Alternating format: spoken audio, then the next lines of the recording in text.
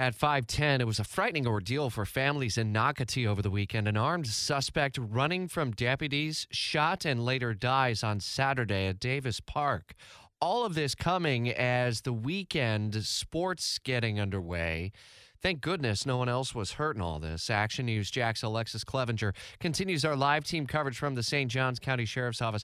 A lot of questions still to be unanswered at this point, and I know one of them might ultimately be answered once we have a chance to look over the body camera footage from the shooting. It's unclear when that may be released to the public, but walk us back through what all went down Saturday, Alexis.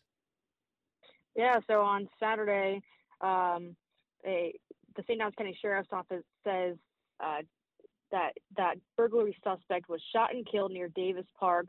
This officer-involved shooting stemmed from a call they received about a burglary that happened at a storage unit on Palm Valley Road.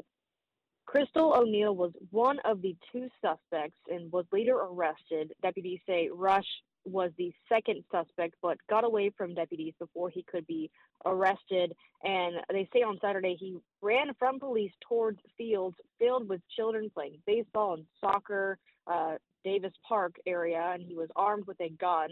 And now the sheriff's office is still looking for any videos or photos the public may have that'll help them out in the investigation. But it is important to also note that a local mother did confirm pictures of the burglary suspect, which is Dustin Rush. We understand he also had a criminal history, not just in the area, but out of state? Yes, we do know that as well, that he did have a criminal history. And that obviously in Northeast Florida area for DUI in Atlantic Beach, and also out of state in the state of Indiana. Part of our team coverage of the story at WOKV.com. Action News Jack's Alexus Cleavenger with continuing live team coverage in St. Johns County. Thanks.